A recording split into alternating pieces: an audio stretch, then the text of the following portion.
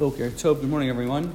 Moving on to Siman Kuf Pei Tes 189, Nusach Bracha Ravias V'dinah, the laws of the fourth bracha of benching of Birkas Hamazon. The Mishnah Brura points out as, I guess, a hakdama, an introduction. The fourth bracha, it's the bracha of Hatov V'Hametiv. So it's after Uvnei Yerushalayim Kodesh Meirav Yameinu. After that bracha, we say the next bracha. This bracha is D'Rabbanan. So we pointed out the first three brachas of benching are Mid'Oraisa.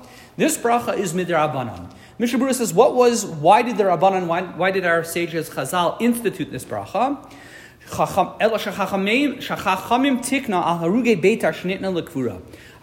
Chazal, our sages, instituted this bracha as a way of expressing our gratitude to HaKadosh Baruch Hu, that the people who are slaughtered, the victims of Haruge Beitar, it's shortly after the destruction of the Second Temple era, there was a big Jewish community in Beitar, and they were killed. I believe it's in the Bar Kokhba rebellion shortly after the Chorban Bayis Sheni.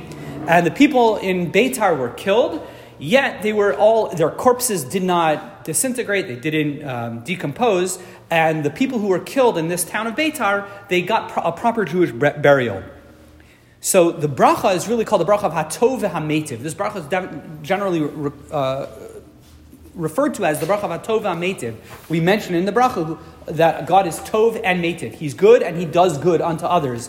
And the reference of Hatov is that Hatov is that the bodies didn't decompose. V'Hametiv, that they were able to be buried.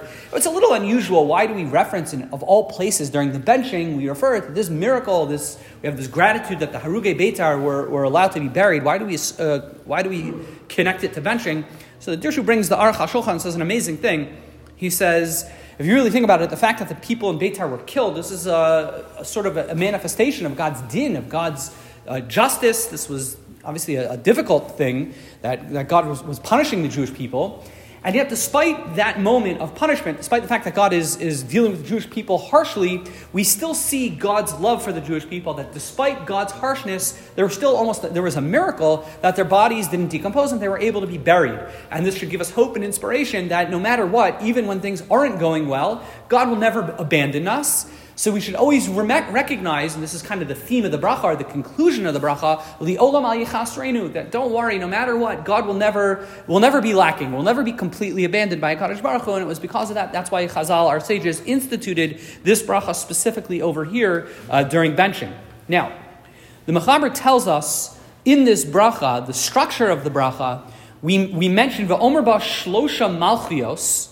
We mentioned that God is king, melech. There are three references during the benching, during this bracha, to God's kingship. We say, Baruch atah Hashem melech ha'olam, hakel avinu malkeinu, and then hamelech hatov. We mentioned God being melech three times. We then mentioned ushlosha hatavos. So we mentioned God being gracious, being kind to us three times. We say hu hativ, hu metiv, hu yetiv lanu. It's past, present, and future. And similarly, shlosha gemulos, that God will, I guess, reward us or deal favorably with us. We mentioned that three times. Hu gmalanu, hu gamlenu, yigmalenu. Now, the reason for this, Mishnah Brura explains, quoting the Lavush, the reason why we mentioned God being melech three times is, if you recall, in the previous bracha, the bracha of Rachem, there's a requirement to mention Malchus Beis David, the kingship of King David. Once we do that, in theory, we should recognize in that bracha Malchus de Shemaya, the God's kingship. Except it's considered inappropriate to mention the King David and God's kingship in the same bracha, so we don't. And instead, what we do is we kind of mention Melech twice in this bracha as a way of compensation, I guess. And once we're doing that, the Lavush explains, we mention the word Melech a third time, Keneged, sort of in parallel of the previous bracha of Hatov, of the bracha of Al Ha'aretz. So that's why we say God's kingship three times. Once we mention Melech three times, so then we talk about God being kind to us in three different ways, because the whole bracha really revolves around Hatov V'Hametiv, that God is kind. And once we do that, we throw in three references to God being His gemulos, His three ways of interacting with us, of treating us with us kindly. Wishing everyone a wonderful day.